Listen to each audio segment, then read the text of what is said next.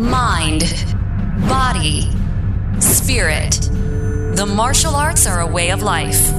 Attack Life, Not Others is an insight into that life with Tim Hoover and Steve Mittman. The other day I was on the phone with him and I said, "How you feeling?" He says, "Good." And I said, "You're approaching 80, man. You're approaching 80. I said, "How do you feel about that?"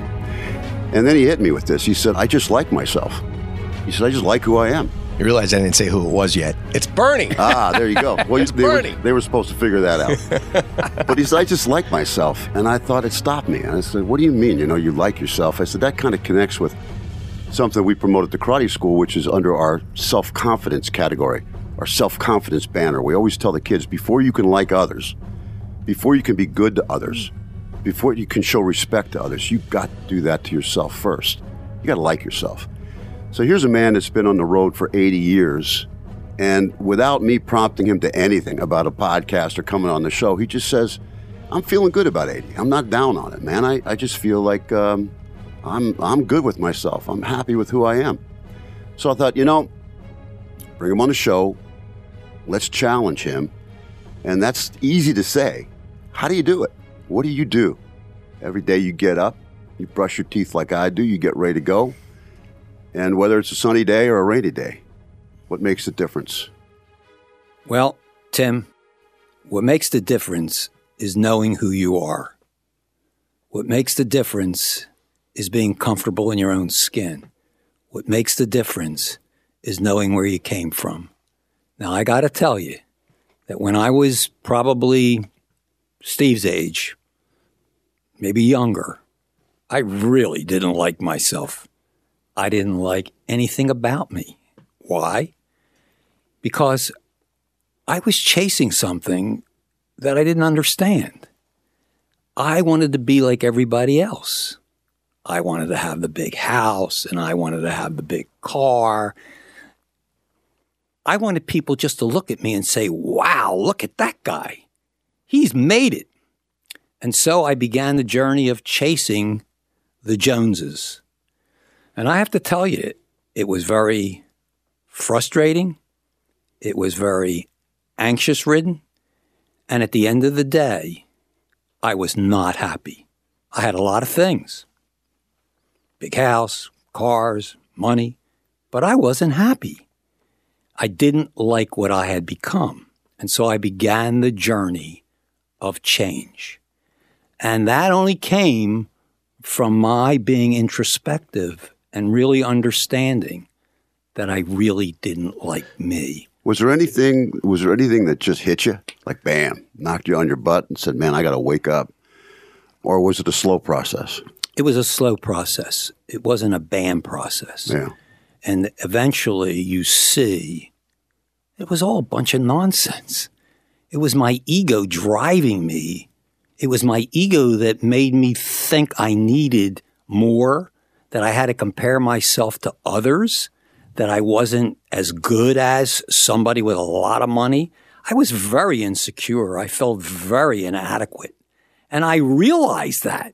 And everything that I was doing was basically to hide those vulnerabilities that I knew I had, because I couldn't let somebody know that I was anxious or that I felt depressed or that I felt insecure or inadequate. I had to project a certain image. And that image to project is kind of stressful because you're always on view. You always have to be pushing and pushing and pushing.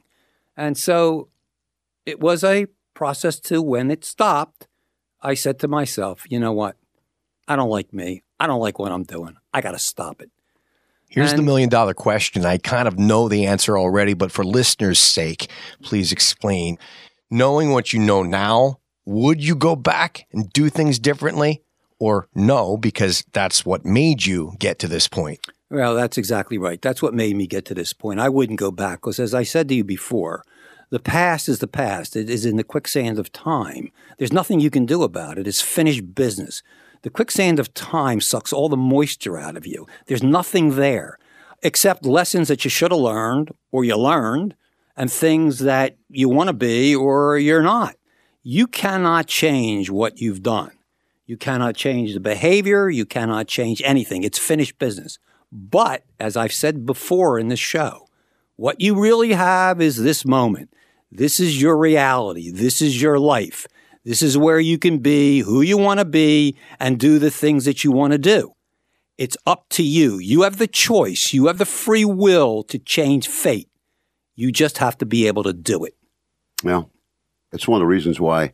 I mean, I know Steve a lot of times throws a lot of accolades my way and all that. But, in reverse, I look at him and I see him, as you mentioned, he's half your age, and I look at him and saying, he's not on that same train. He's already there.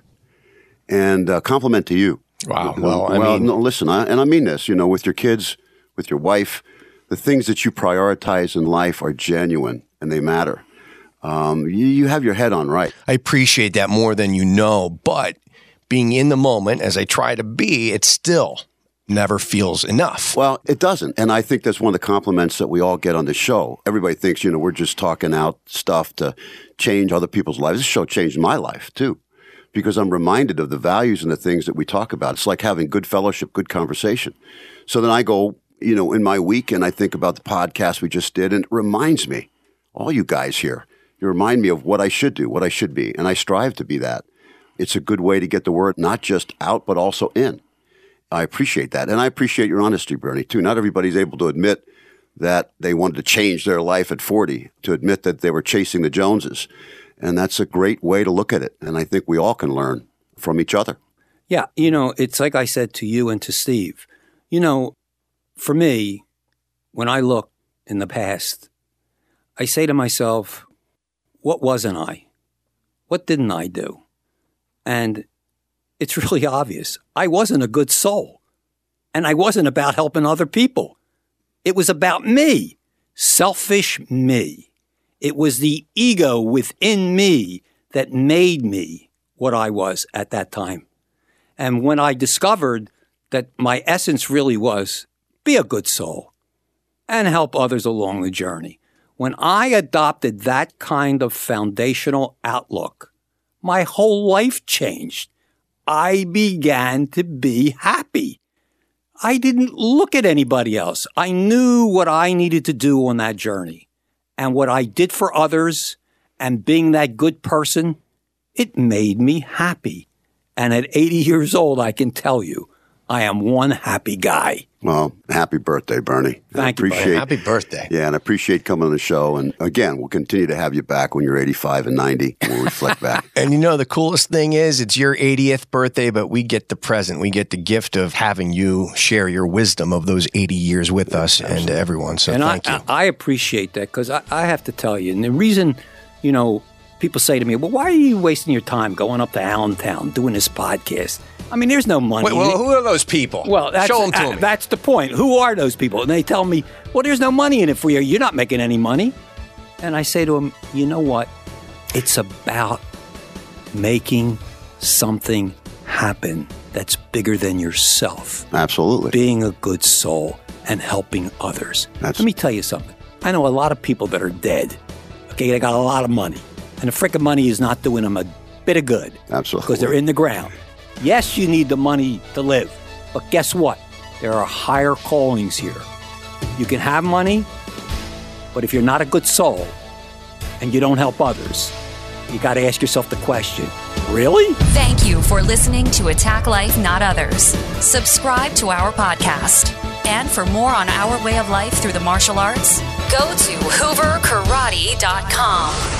This has been a Steve Mittman social media creation. SteveMittmanSocialMedia.com.